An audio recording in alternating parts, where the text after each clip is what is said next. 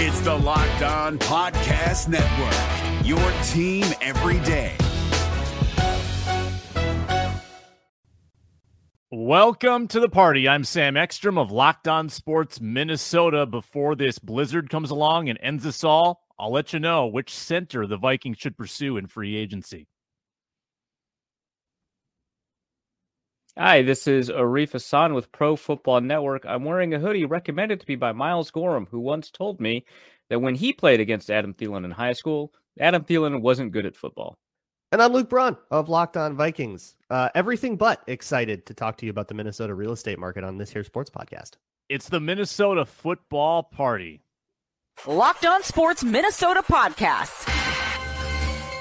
It's endless Minnesota Vikings talk with the diverse voices of your local experts. It's time for the Minnesota football party. It's your guys hanging out talking next level Vikings football. So join in with Pro Football Network's Arif Hassan, Locked On Vikings Luke Braun, Superior Sports Talk's Luke Inman, and Vikings insider Sam Ekstrom, plus the biggest names in Minnesota football for the Minnesota football party. And it starts now.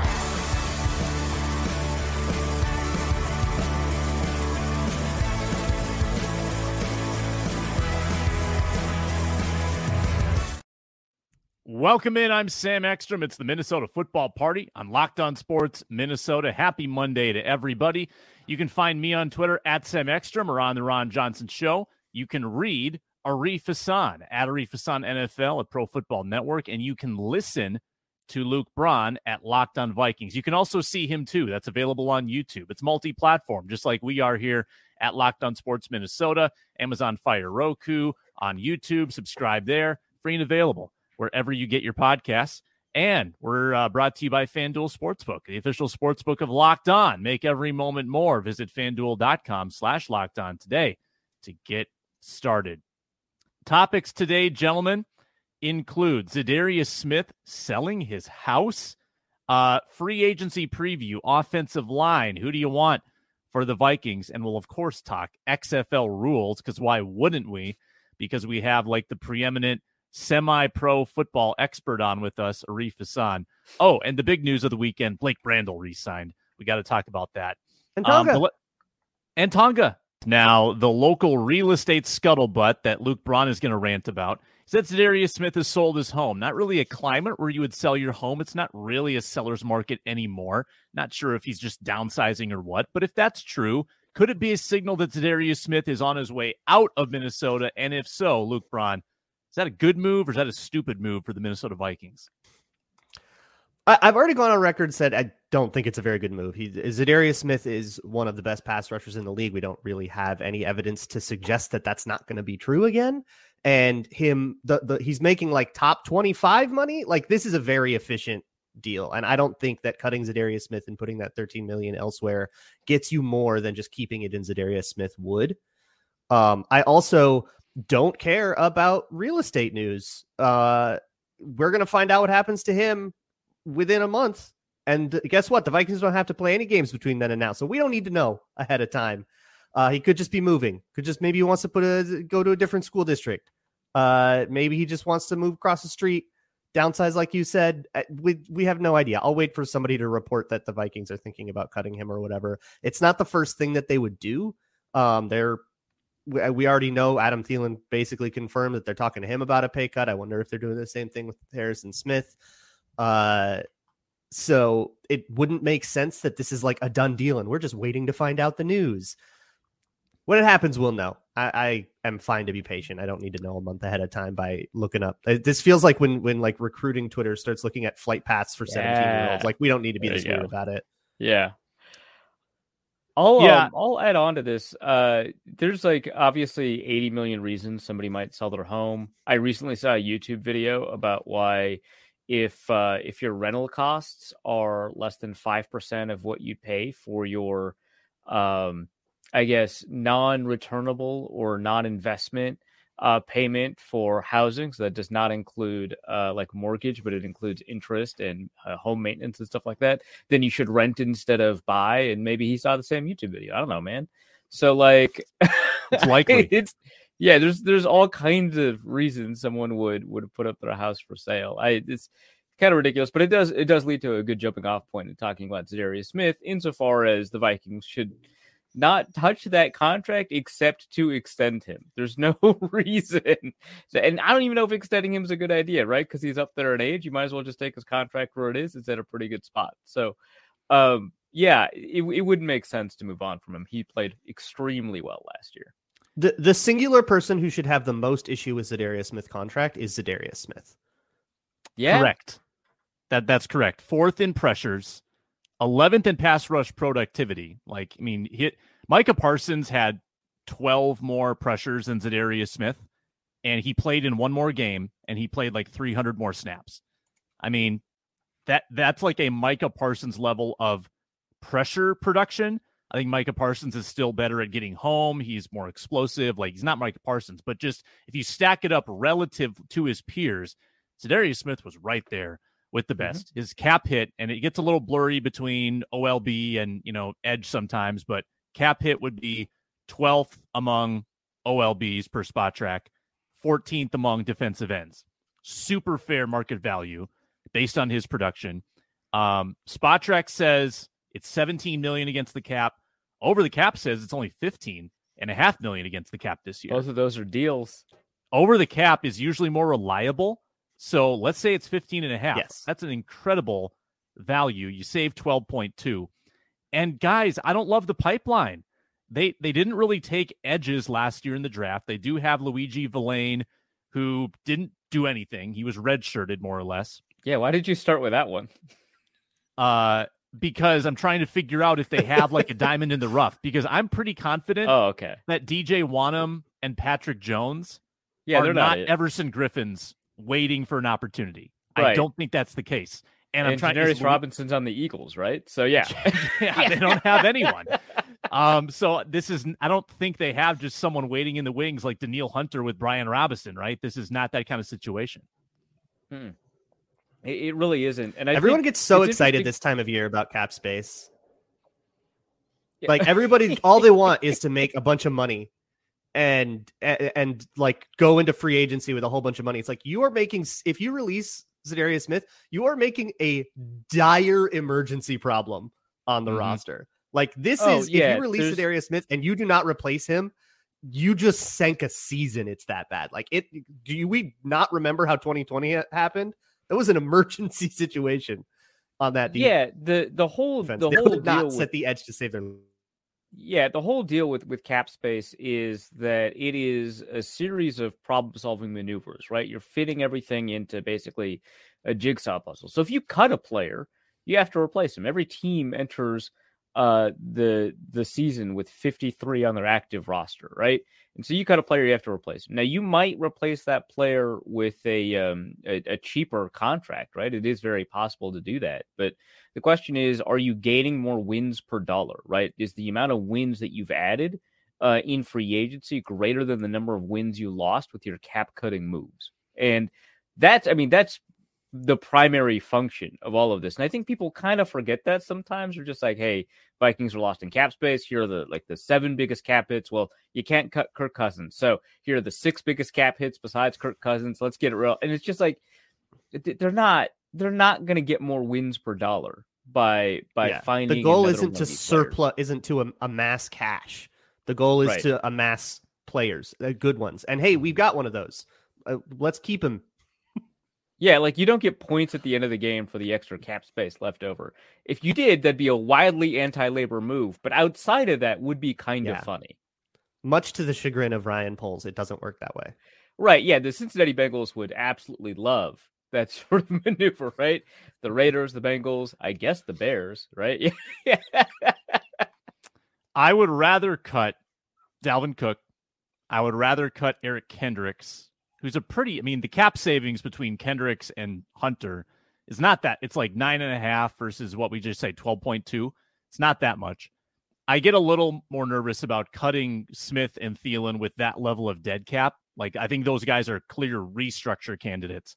I see the appeal in saying, this is the biggest way we can amass cap space, but at a position of great value at edge rusher, you're really going to get rid of one of the top 10 in the league last year who's signed at a bargain. And he's not like, I think he got this like old stigma, this kind of ageist trope that, oh, this guy is old. He's washed up. He's hurt. He's 30. He's 30. He's not that old. Yeah. Once you turn 30, you might as well be 80 because now the number in front is a 3 instead of a 2. And that means rough. That it's over. Yeah, it's rough. It's rough. I will say, like, if I was choosing between Eric Kendricks and Za'Darius Smith, certainly I would explore options to reduce Eric Kendricks' cap hit, including potentially cutting him. But I wouldn't want to cut him either way, right? Because you're replacing Jordan Hicks with Brian Esmo, who you're replacing Eric Kendricks with, right? They have let go of, I believe, their inside linebackers coach, right? So they're going to bring in a new one. I don't know if they have yet. I have not been as up to date this offseason as I should be, but I would imagine that person would absolutely want to work with Eric Kendricks and firing a defensive coordinator after 1 year is a good indication that you should not trust the fact that previously great players suddenly were not great, right? Like that's an indication to you that maybe that defensive coordinator's defense was not putting players in a position to succeed. So I would trust the pattern of success that we've seen from players like Harrison Smith and Eric Kendricks and so on. Now, Dalvin Cook not producing, that is a conversation we can have. Plus, running backs and that history of production and stuff like that. But the Eric Kendricks thing for now, I wouldn't touch it. But yeah, if I was going to choose between Za'Darius Smith and Eric Kendricks, I'd keep Za'Darius Smith. Mm-hmm. Now here I thought that no coaches wanted to come to Minnesota because we don't have a very good roster. Oh, no. It's tough. Flyover country and all. Yeah, it's cold. The cap space is situation. People don't want to come here. Which the defensive coordinator is solely responsible for. Right. And so that's their problem that they would inherit. Yeah, and no one wants to work with Kirk Cousins, obviously. So you can't bring in a defensive coordinator because of Kirk Cousins for some reason. It's tough. I mean, it sucks that the Vikings were left with a bottom tier candidate like Brian Flores. Nobody wanted him. Yeah, I'm laughing at he didn't want. He wanted us, so we had. I'm laughing at a Reef's comment, but also like we're dealing with such a conundrum with Luke Braun's internet right now that the frames that he freezes at are so hysterical. So perfect. That Arif and I are just having a ball over here. If you're listening, I would suggest going and watching because it is worth the price. Please don't. Absolutely. What, Luke? I've already tweeted out some of these. It's in the ether. I'm incensed. You can't escape it now. All right, let's dive into offensive line targets and free agency for the Vikings. After I remind folks that we are fueled by FanDuel, America's #1 sportsbook. You can sign up and get the no sweat first bet up to $1,000. Bonus bets back if your first bet doesn't win. Download the FanDuel sportsbook app. Safe, secure, super easy to use. The NFL is done, but the NBA is just heating up. All-Star break this past weekend. About 20 games to go in the regular season. Spreads, money lines, totals, points, rebounds, assists, same game parlays to trigger a bigger payout, exclusive bets like 3-pointers in the first 3 minutes, stuff like that. Don't miss your chance to get the no sweat first bet up to $1,000 back in bonus bets at FanDuel.com/lockedon. Make every moment more with FanDuel.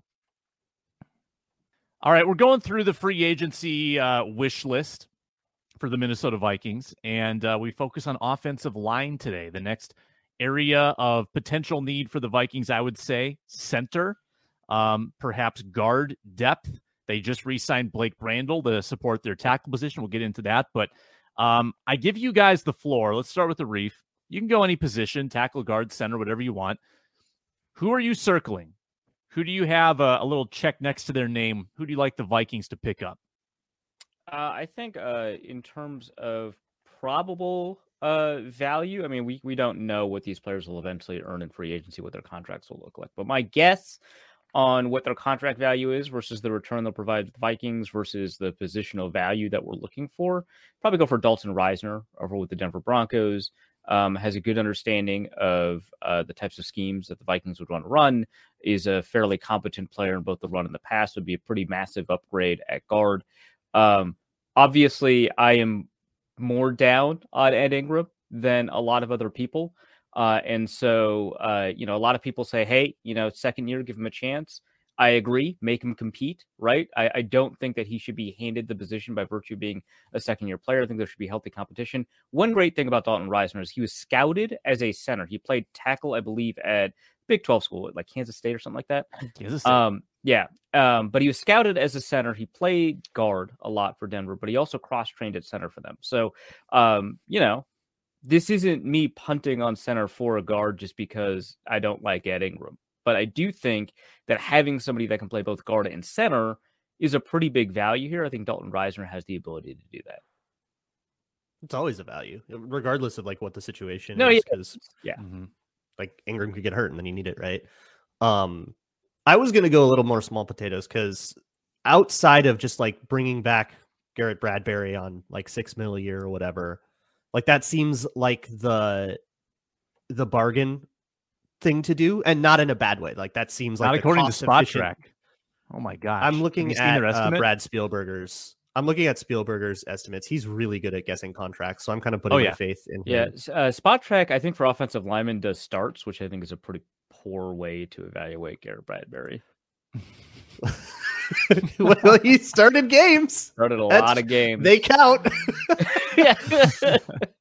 So I was going to go smaller. But to Arif's point about like possible competition about for Ed Ingram, Max Garcia, he's somebody I've been asking for a while. He's older, veteran. I believe he can also play both.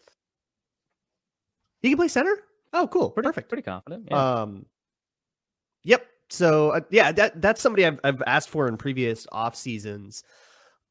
He's older. He's not somebody that's going to break the bank so much. And he doesn't like, I wouldn't bring him in and anoint him with the starting center role. I think he would have to go elsewhere for center, but I think he would give you like a nice floor, like Ed Ingram, be better than this guy. And then you get the start. And he you played can center at Florida and was on the Remington Trophy watch list. Yeah, he could play center. Sure, that's good enough. We had Chris Reed in there last year. That's better than that. But yeah, I think that could be it. Or honestly, Chris Reed himself. Yeah, I still think is reasonable right guard competition for Ed Ingram.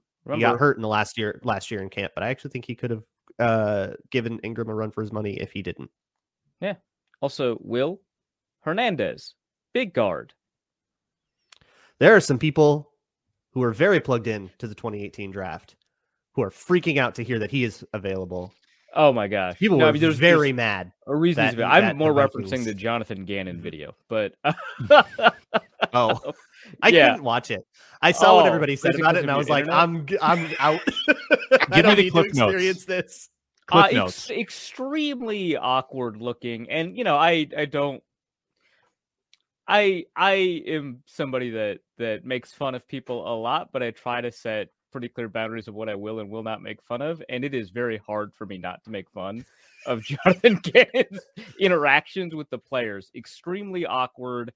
Had a very unusual set of interactions with, I forget which defensive player, but just had like, one of those like, hey, good to meet you, kind of an awkward pause, and then he just did a and everyone was like, why would you just do that unprompted? Why would you do that? And he's like, explosives. We're gonna get explosive plays. And you're like, oh God, that's so awkward. And when he met Will Hernandez, he was like confirming in his brain that it was Will Hernandez he was meeting, is what it seemed. He was like, he taps him on the pec and he's like, Will Hernandez, big guard. Like, oh man, how did this guy get multiple interviews? This is rough. This like guy got hired as a coach. Yeah. Oh, have you ever gone for a handshake and then somebody else goes for a fist bump and then you're like, you're going for a fist bump. I'll go for a fist bump, but then they're going for a handshake, and it's like that energy for a whole conversation. Yeah, the whole video is that, except one person is in the wrong the whole time, and it's Jonathan Gannon. He's the only person being awkward. Everyone else is totally normal. Yeah, and like honestly, when's the last time a phenomenal defensive coordinator who crapped out in the Super Bowl got hired? Was it Matt Patricia with the Lions? Didn't see that going wrong. I don't know. There was a pretty awkward guy who got hired with the Eagles who ended up being in a Super Bowl, Nick Sirianni. Do you think his pregame? Well, I guess his presser was pretty awkward, huh? The presser, that famous one. That was bad. Yeah, but the interactions with players to me matter more, right? Like that has real Adam Gase energy. Oh, God. Interesting. Yeah, that's a good comp. So that's that. I've got a wish list for centers. Do you want to hear it? Yeah. Yes. All right. I've got budget option. I've got medium option. What would you have done if I had option. said no? I don't want to hear it at all. Then we would have moved on. We would have talked XFL, but you said you wanted to hear it, so I do. I was just curious. Let's go. I've got budget, medium, pricey, and I've got stay away. Who would you like to hear about? I want to hear the stay away. Yeah. All right. Who are you absolutely out on? Yeah. What is He's this? PFF's number one center target, Ethan Posick. Why do you want to stay away from him? I He think play he's all coming 5 off positions. He's coming off a pretty big outlier season. That's a little bit alarming at the price you would have to pay for an outlier season. You know, like Ethan Posick probably played under what kind of contract with Cleveland? Like, I think that's the contract that he's probably worth. Let me confirm this before I say Okay, number. but he played for a minimum. He played for $1.1 million for Cleveland. Okay, I think your concern is fair. I will say 2 things. We put the 2 things. One, he played for Seattle, and in previous iterations for Seattle, being an offensive lineman was awful. You did not get coaching. So I'm not really going to, and he switched positions like 8 times in Seattle. So I'm not really going to necessarily hold that against him. 2, if we're going by PFF grades, my understanding is that he has improved basically every year. Seattle tried him out at like right tackle at first, I think, because I mean he's very large for a center, and so a lot of people projected him as a tackle coming out of college. That's not crazy unusual, especially given what Seattle has done on the offensive line historically, like converting defensive tackles and playing tight ends and stuff like that. Which, hey, George Fant worked out. But yeah, I don't think that the history of production there is as useful an indicator as it typically is, because he is the recipient of multiple position changes, bad coaching, and he has improved. That said, there's a reason that he got a minimum contract in free agency last time. So I wouldn't say that he is necessarily I wouldn't have put him as the top target at center. In fact, I would have put some of these guards at the top target at center, like a Max Garcia. You're right. He's improved. He's improved like each of the last 3 years. Okay. And he did have a nice year in Cleveland. He was 3rd in PFF rankings. That, I think, is just the body of work doesn't blow me away, and I'd be a little worried about that. I think that he's going to cost probably top of the line for centers. Yeah, if he costs top of the line money, yeah, that's a fair stay away. Yeah. Yeah. Now, if you're talking about a budget option as an outlier, I would go with Jake Brendel, who was really good with the 49ers last year. Gave up 1 sack and over 1,000 snaps. His first season getting a chance. Wait, yeah, did he only get 1 year, a 1-year contract? Is that what happened? Jake Brendel? I think Jake Brendel has been year to year. He's never really been. Because I remember advocating the Vikings signing him a while back. I was like, let's go get this guy. I mean, he's been on rosters, off rosters, practice squad, 1-year deals, waived. Yep. Like, he's been 1-year deals every year since 2018. Perfect. Go grab him. Great. He ran like a 4.25 short shuttle or something like that. Go get him. He's never made big money, so this might be the time. Yeah, but he's 30. Like, he's not going to get paid a lot. I think that's a budget option. Cool. Medium option, Bradley Bozeman. And it's probably not super medium, but he played for Carolina at $2.8 million last year. Played about half the year hurt, came off injuries. He was decent, not great. I don't think, and PFF estimates him at, that was McGovern. PFF doesn't have him in their top 100. I don't think he makes big money, but he's only 28. Had a good track record in Baltimore. Carolina's a bad organization. They changed coaches mid-year. I'm not going to that. I think is almost an outlier to the negative, where I think you could get some value. I'll say this about Bozeman. He has played well in the past. I don't regard him necessarily as a system fit. I'm not as tied to the issue of system fit as I used to be, but I do think that is a concern. I do like the attitude that he brings as a player, which, that has been an issue with the Vikings offensive line before. So I wouldn't be opposed, but it's certainly, I would be, and this is where I'm like super irrational about draft picks because everyone is at some point. This is where I am. I'd be much more excited about Jake Brendel. Never give up. Never wrong. Yeah, only early. Jake Brendel is the kind of contract that the Vikings, I think, would love to give out because it's not going to break the bank. It's not going to be long term. You've got so many other liabilities that would not be an overcommitment. Giving 4 years to Ethan Posick might be an overcommitment. I could see that. If you do the like top end guy for 4 years and now it's like you're not drafting a center anymore, that feels like it's a less efficient way to solve the problem than something like Jake Brendel, take a guy in the 3rd round and then hope that 3rd round guy is ready by year 2 or 4th round or whatever. Yeah. High end option is the Connor McGovern in my mind, just kind of a workhorse, doesn't miss games. He's played right guard. Not a great center market, huh? Your high end options, Connor McGovern. I mean, look at his PFF. He's pretty fine. Good. Pretty good. He's had success in 2 different franchises. That's important. Yeah. Okay, but speaking to your center market comment, Garrett Bradbury is in the top 100. I mean, Garrett Bradbury is their number 3 center. Right. Which all right. Yeah. Okay. I am flummoxed by.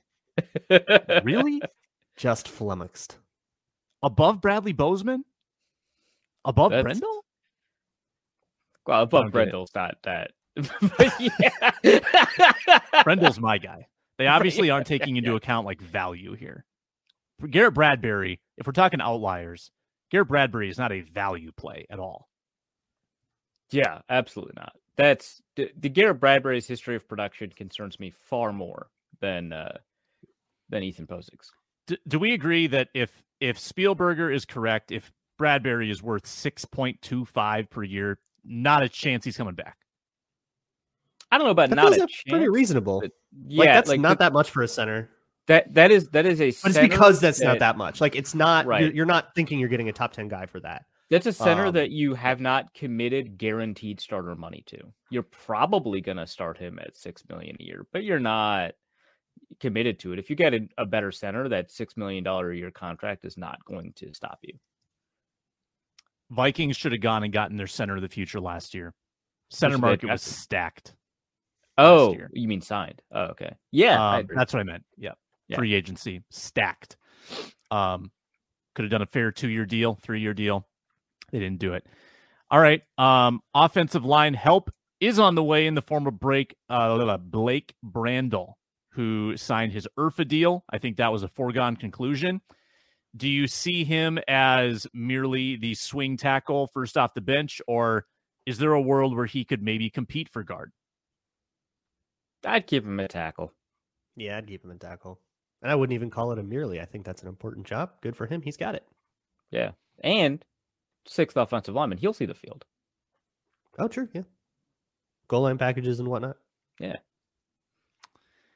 Yeah, the Oli Udoh switch to guard didn't go well. The Mike Remmers switch to guard didn't go well. I do think we are a little scarred here. Mike Harris, that went pretty well. Unsuccessfully. That's what I'm saying. Like there's some pretty glaring examples of conversions gone wrong.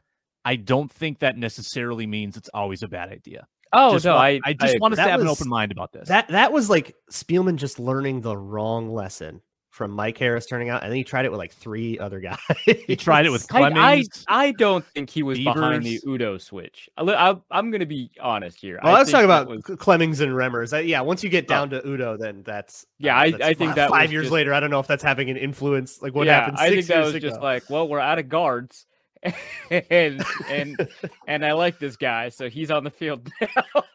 He had a good camp. All right, I will die by it. In week 1, it made sense. Other side of the he played the best in camp. What are you gonna do? Other side of the line, Kairos Tonga. Was he an IRFA as well? I assume he was an IRFA. Signed his deal. Yep. I didn't realize this until I looked it up today. Tonga, ranked 13th of all interior defensive linemen on PFF, 276 snaps. Not a minuscule sample size either. I know that sample sizes can be misleading, but that's not nothing. He was good, legitimately good. Where do you think he fits in the pecking order as of today? I think he's your next guy in base, I guess, because they don't really have your like kind of classic, smaller, sleeker 3-tech type guy. Yeah. So if you had to play a game tomorrow, you would probably the Flores defense still uses 3 down linemen in the same way, in the like quote unquote 3-4. Right. So he'd probably be along that line. Right. Yeah. Game plan to game plan. Because Bullard, typically they'll base there. Yeah. Bullard is a free agent. They might re-sign him, but he's a free agent, right? Yeah. Mm-hmm. So I think he competes for that job, or he just turns into backup Harrison Phillips, and you're pretty happy with that too. Yeah. Right now you've got Phillips obviously there. And he's got to rotate a lot, so you'll see plenty. Yeah. Odamewo, Tonga, Blacklock. Hey, Odamewo did come on late in the season. That's fair. Yeah. I just don't think there's a lot blocking Tonga from playing a big role, and I don't think the Vikings are going to invest heavily outside of their current investment. Like if they keep Smith, if they keep Hunter, if they keep Phillips, I don't think they're going to invest anywhere else on that line. Yeah, Luke Inman. Sorry, got the Lukes confused. You're all the same to me. How dare you? Apologize to him. Luke Inman was like, "Hey, Brian Flores loves to invest in defensive linemen. Let's take a look at some of these defense." He was really gussied up. He was excited. He wanted to look at some defensive linemen, right? He was like, "Hey, what if Brian Brisset falls?" Which, that's not going to happen. But why not? Right? Well, I like the idea of a draft investment. I just don't think they're going to put dollars into it. But I think the back end of the first round, because Luke and I talked draft. I think that the back end of the first round, based on what I'm hearing from Spinman, is that it's full of like these versatile sort of 3 to 5 tech guys that can play a little inside, a little outside. Kalijah Cansey, big name. Bressie, big name. Maybe not available. But probably not. It's it's kind of rich. Compiling these big boards, I actually am surprised by that analysis from Inman. I haven't watched these guys. I am just reading spreadsheets, but it does not seem like the industry consensus has a lot of interior defensive linemen as bottom of the first round capable. It seems like that's a thin position, but I'm kind of excited to see it play out, especially after the combine, where that's a pretty tremendously important event for that position. I think that we're going to see a lot of Bullard type investments. Maybe not Jonathan Bullard specifically, but Bullard type investments where it's like, hey, there's a reason this guy might pan out. We're going to throw a couple of dollars, maybe even above the minimum at this kind of contract and hope that they can compete. But this is not going to be, we're not going to be signing, a star 3 technique in order to get things going. We're going to sign a bunch of guys that have the capability to compete with Odamewo and Tonga to be potential starters. Maybe, by the time the draft rolls around, we'll also find a starter capable guy. But to me, I think you're right. They're going to invest probably a little bit more than nothing, right? They're probably going to invest more than just bottom of the roster camp body types that they need to rotate in. I think they want to throw some darts, but I think that you're right. I think that there's not going to be an enormous amount of dollars poured in. This feels really likely to be a camp competition. Yeah. Mm-hmm. Hey, get your next Sebastian Thunderbucket, There you go. Safe to assume that Kwesi has given us his tell. Like Kwesi is looking for diamonds in the rough that come on rookie deals. They might be able to extract something more than the previous team got. I'm not sure that Ross Blacklock is going to be the shining example of this working, but I don't think it's a 100% success rate. Like I think that it's like more of a 20% success rate, and you keep taking those shots. And I could see him adding someone of that ilk via trade before the season. I would say that of the dart throws that Kwesi made at the defensive line this year, they net turned out. Good work. Yeah, Bullard, when healthy, fine. Mm-hmm. Tonga, great. Yeah, terrific. And Blacklock showed something. And Odamewo bad. Yeah, Odamewo. That's 2 out of 4. I think so. Yeah, so you don't have like Blacklock didn't work out. Fine. Obviously, Harrison Phillips does not qualify as a dart throw, but yeah, net that turned out. Saw a little breaking news this morning. Darren Doogie Wolfson said the Vikings are very interested in extending TJ Hawkinson. I think that's kind of it's kind of Captain Obvious. Doogie. Sorry, but it's also not like Doogie will say anything. I love Doogie. I don't want to. Yeah, it's crap on him, but that's that's not that's a compliment. Yeah. No, I think it is an interesting conversation to have because of course the interest is there. Can you swing it? Yeah. Can you get the cap number down this year and still pay him a market setting that's contract? That's how you get the cap number down this year. That's how you do it. You push it. It's you take You take a all path the money with very little resistance. This is which rules. Exactly. You take hey, all this money that you're owed, you're going to get all of it this year, but accounting wise, it's going to count next year and the year after and the year after. Yeah. But you get to take all of it home and then some. The signing bonuses are magic. Players get their money right away. And it makes you harder to cut for the next couple of years. So all that money that we didn't actually guarantee, you're probably going to be able to see. Yeah, it's great. I still think Detroit regrets that deal.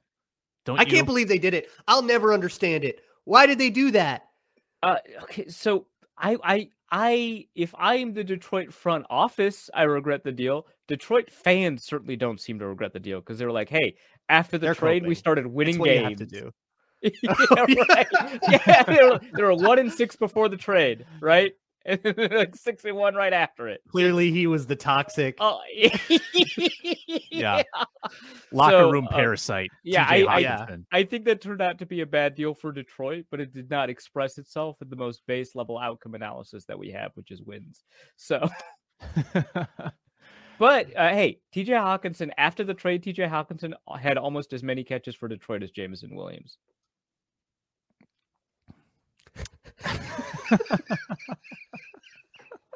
Oh boy! Speaking of trades with the Vikings, it's the BB bar. That's what I've been telling people about. I'm still saying comments that the Vikings, clearly the evidence demonstrates that the Vikings messed up that trade down with because of Jameson Williams, and it's like he had one catch. Now, mind you, from a market perspective, yeah, but if your argument is that the season has proved that the Vikings messed up that trade down. Again, Jameson Williams and Lewis Cine have almost the same number of catches. But he scored against the Vikings, Arif. Yeah, and it was a busted coverage. I want to point to remember. I think it was 2021, maybe 2020. That it was a crazy game in Seattle, which we've had a few of those. Yeah, Laquan Treadwell on a busted coverage, 56-yard touchdown.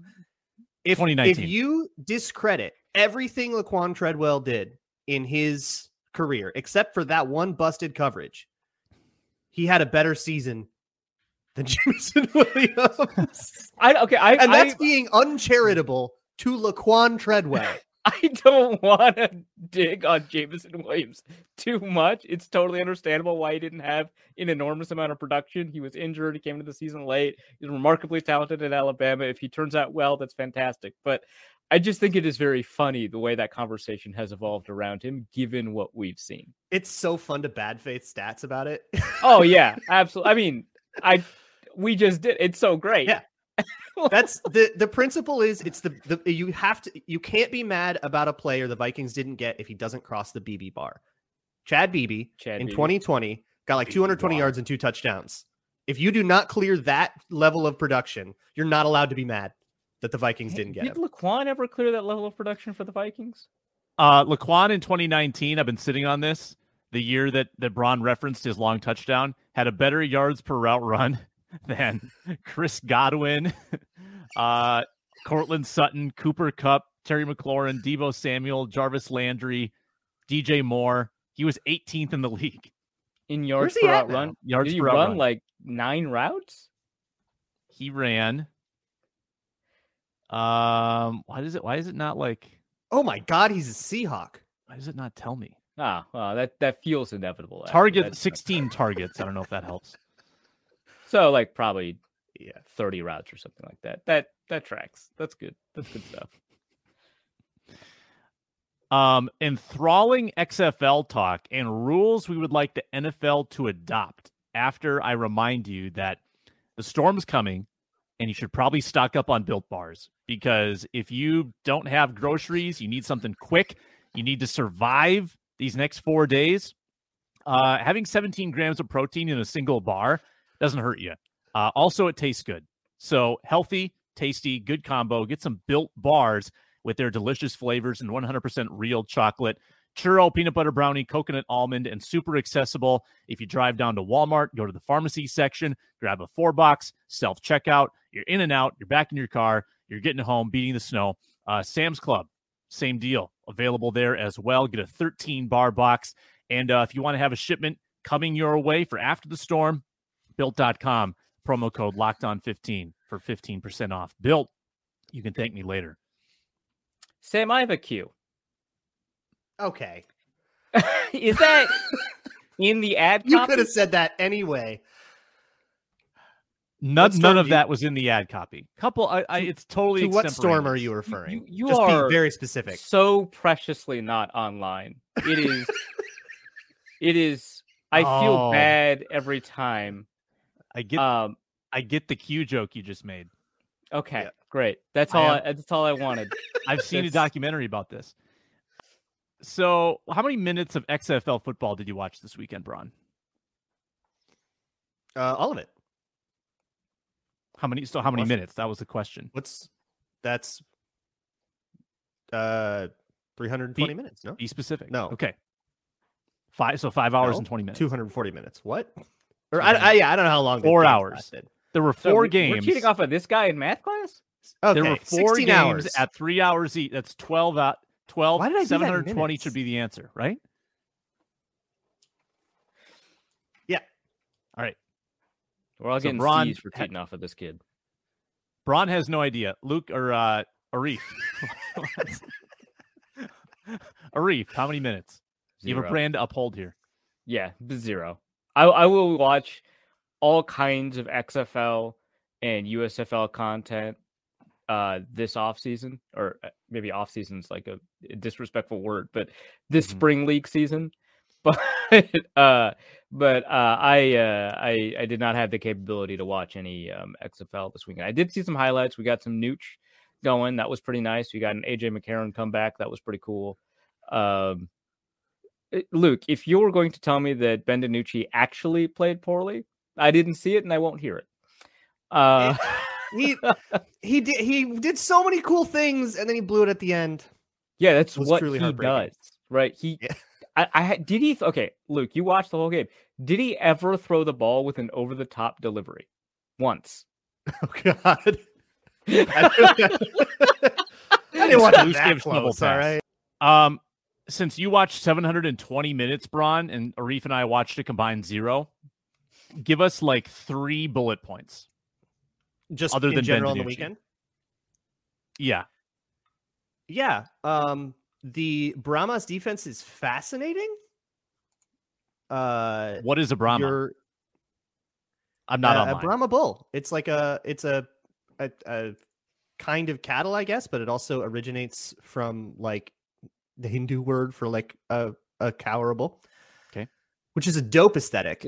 Hindu god specifically, but yeah. Hindu god, yeah. It is a very sick aesthetic for the San Antonio Brahmas. That was very cool. The Battlehawks Brahmas game was awesome. The biggest headline is probably, speaking of rules, that because of the way that they do onside kicks, the Battlehawks were down 15 points with under 2 minutes to go and ended up taking the lead with 20 seconds to spare by scoring, going for a 3-point conversion, getting it. The onside kick, they elected to do the 4th and 15 instead, got the 4th and 15, scored another touchdown, 15 points. Blake Pearl's brother. Is that Blake Pearl's brother? I wasn't sure. Pretty sure it is. Yep. Austin it Pearl. is. Yeah. So, yep, that's a big one. And the Roughnecks look unstoppable. They're the only team to really blow somebody out. Wade Phillips' team. Mm-hmm. Is he going to snipe Wes? Is he going to have Wes call plays for a promotion? For the XFL? Probably can't match the contract, I don't think. Yeah, that's the salary demands of a salary will be tough. Let's talk about the zany rule stuff. 3-point conversion. I am not a convert. I don't think, and as well as I'm not a convert to removing the foot kicking based extra point in favor of running a play. I don't want to take field goal kickers out of the game. I'm old school in that regard. Love the onside kick alternative. Yeah, the 4th and 15, phenomenal. I really like it. Yeah, I'd been talking to this is not me saying that I came up with it. I'd been talking to Sam Schwartzstein, who is both the analytics consultant with Amazon Prime Video. He does a lot of work with them, with the next gen stats and liaising with Amazon and stuff like that. He's a big part of their second broadcast, which is really cool. But also he helped design a lot of the rules for the XFL, including their awesome kickoff rule and the 4th and 15 rule. And I've been talking with him and a number of other analytics people that have talked about revamping the offside rule for a while. I think before the XFL was even a thing. And one of the ideas that the community came up with was this, turn it into a 4th down. So let's figure out what 4th down distance is somewhat approximate to the percentage that we kind of want for there to be an onside kick, because onside kicks, obviously they have a low percentage when they're expected. There's a difference between unexpected and expected onside kicks. Sean Payton knows that, right? But the percentage that you want, I think people generally agreed with something like 4th and 17. And then we're all like, yeah, but that's stupid. We can't, let's make it a nice round number and make it 4th and 15. So it's so cool that having that conversation a couple of years ago is translated into a product with professional football. And Sam has done remarkable work with the XFL. Justice has also done work with the XFL. But Sam, I can't praise Sam enough for how much he has helped with. Thank you. I mean, he's a big part of the kickoff stuff. Sam Schwartzstein. He's been a big part of the kickoff stuff. He's been a big part of helping design rules like 4th and 15. So just shout out to him. This is really critical stuff because the NFL has adopted rules from other leagues before, including the 2-point conversion rule. They adopted that from both the USFL, the old USFL, and the AFL, which originally had it. It took until 1994 for the NFL to adopt the 2-point conversion, but it's still an AFL rule that they essentially sniped. They also took the fact that the clock is visible on the field from the AFL. Crazy that had to happen. And also names on the backs of jerseys. They took that from the AFL too. A lot of rules, and they've taken some stuff from XFL and USFL stuff before. It's super cool that these other leagues essentially force the NFL's hands into being a more exciting product. And the XFL is working in partnership with the NFL. They're very clear about that all weekend. They were pushing it really hard. Hey, we're working with the NFL. We are an NFL developmental league. Yeah, this is 54th man and all that. You're not shooting a Small Potatoes documentary with us. This is not happening. Yeah. Well, it's that, but also that they wanted to be really clear. We have the support of the NFL and that entire infrastructure, and therefore we can survive. So you can invest emotionally in us. Yeah, exactly. Right. Yeah. And also, when it comes to those rule changes, it is kind of a testing ground for rules. Another interesting thing they have is challenges. You only get one challenge, and you can challenge anything. There are not things that are challengeable or unchallengeable. You can challenge flags. You can say a flag should have been thrown on that play. You can challenge whatever you want. You only get one. And you have to have a timeout to throw it. And that turned out to be really interesting, because a team ran out of challenges and didn't have timeouts and couldn't challenge it was the Ben DiNucci fumble. They couldn't challenge it at the end. It wouldn't have been overturned, but you still kind of see the intrigue there of if you're at the end of the game and you don't have your challenge, you might get screwed. But on the flip side, you get a lot more options. It's interesting. Yeah, and I love the incorporation of the Sky Judge as part of the broadcast. So the NFL has slowly, over the past 4 years, adopted a kind of a Sky Judge type situation with their New York instant replay review stuff.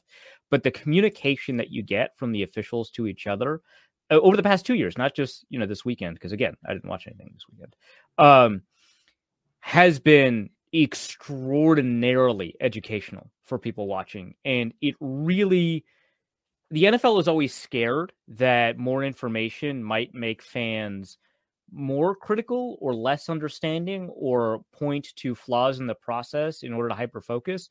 But it always seems like it has actually produced a more tempered and more educated product. Like when the NFL was resistant to releasing the All-22, then they did, and football coverage improved tremendously. Yeah, you got people who didn't know how to watch it, and they posted stuff that didn't help and whatever. But for the most part, it improved things tremendously. I think this is the same thing here. Both the USFL and the XFL did this, but every time that happened last, I don't know, year is the right word, but the last seasons that they held were fantastic. It really allowed us to see by what criteria the quote unquote sky judge is using to help make these calls. And it really improves fans' appreciation of the credibility of the officials, which is a goal that the NFL explicitly has. So I love that incorporation in there. It's fantastic. It's super smooth. There was a really, really hard one in the Roughnecks game. It was a simultaneous possession thing. It was very similar to the Fail Mary, the replacement ref thing, where it probably should have been an interception, but they called it simultaneous possession and a touchdown for the offense. And you got to see Dean Blandino going, like, looking at every single angle, looking at just saying, I can't see the ball from that one. I can't see the ball from that one. And at the end of it, he said, I can't see the ball. We have to go with call stands. And I feel like that would have been such a controversial moment in the NFL if you didn't have the transparency of literally the guy making the decision going, yeah, can't see it, just got to go with it, and seeing that thought process and that transparency. And you're not hearing anybody talk about that as the moment of the XFL. And I think that's really good for the XFL. Yeah. One last note before we move on.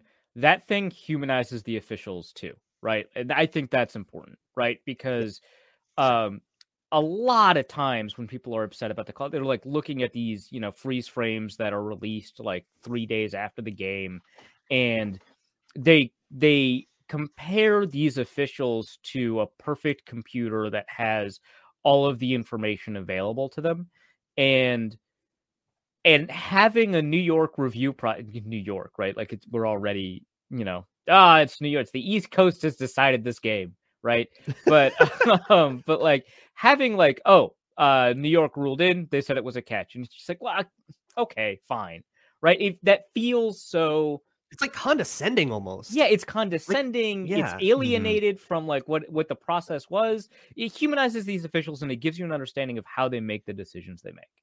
I love it. Yeah. NBA, since the Donaghy scandal, obviously they kind of need to do this. They've had much better officiating transparency. The announcements that they give, like after a review, are much more personal in nature. They like look right in the camera. They are very funny. They're because they're looking down into like a bad webcam. It's great. Yeah. But then they release the 2-minute report or the 4-minute report where they actually take accountability for bad calls. And that is so needed in the NFL game. One change that I kind of would like is the expedited play clock. It's like when they change the college basketball shot clock by 5 seconds, it didn't affect the quality of play whatsoever, but it got more possessions, more shots up. It's harder to stall at the end of a game. And I think for all those reasons, that would be better in the NFL too, with the 35-second play clock. Get them running 1/8 more plays and up the tempo just a little bit. I don't think that would have a massive effect on the ability to huddle, the ability to get plays in. You can instead allow coaches to talk to them down to 10 seconds maybe, or 12 seconds, give them a little bit more time if they need it. I don't love stopping the clock or running the clock on incompletions. I don't think time of game is a complaint around the NFL. I think pace of game might be. Like, I think that you want to see more plays.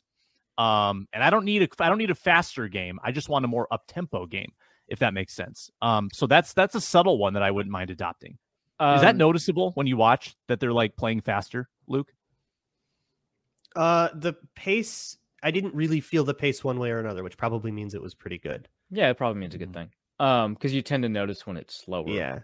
It didn't feel like rushed or anything. Yeah. But there were only a couple of times where it went to like a really big, long, slow stoppage. But every time they did it, it was the officials trying to deal with something or a big review, and you always got into that process. So there was still something happening. It didn't just feel like, oh, we're into our 900th Whopper break. Whopper. I will say that Sam, stop. They're not paying us. I will say that NFL games, my understanding is that NFL games are getting longer. I think that you're right that it is not a complaint currently, but it wouldn't shock me if it becomes a complaint very soon. I don't think that that's the solution. I think the solution is just fewer commercials, which is like a very difficult one to ask for because you're asking the NFL to not monetize, and it just, you get addicted to that kind of stuff, even if it lowers the quality of your product and eventually decreases your potential revenue pool when it turns off people at the fringes. But I am glad that they're experimenting. I don't love that, but I'm glad that they're experimenting for sure. We end the show as we always do with... It's time to tell you who spilled their proverbial drink on the sofa. Get ready for this week's party foul.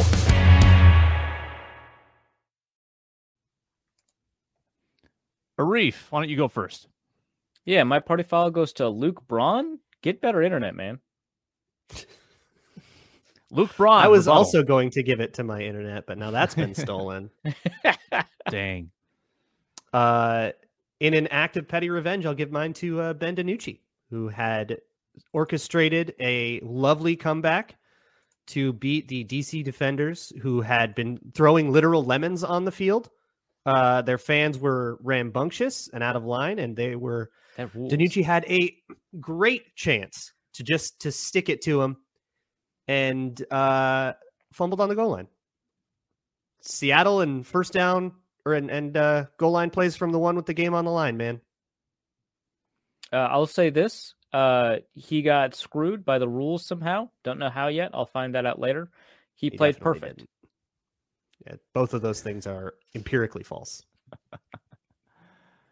The NBA Skills Challenge used to be my favorite night of TV. Just not as good anymore. I need more star power. Load management is dumb, and it's even dumber when it's a skills competition. Like, why are the best players not competing in the little contests? Come on now. They had plenty of star power. They had Karl Malone.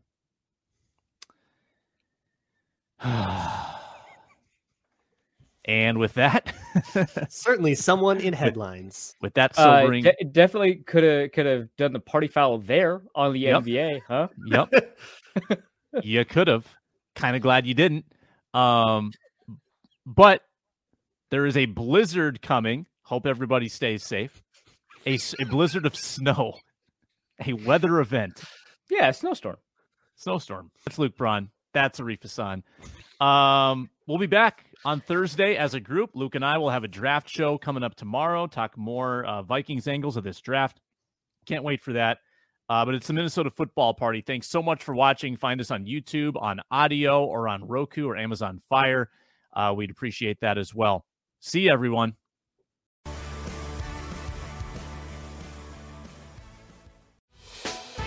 Hey, Prime members, you can listen to this Locked On podcast ad-free on Amazon Music. Download the Amazon Music app today.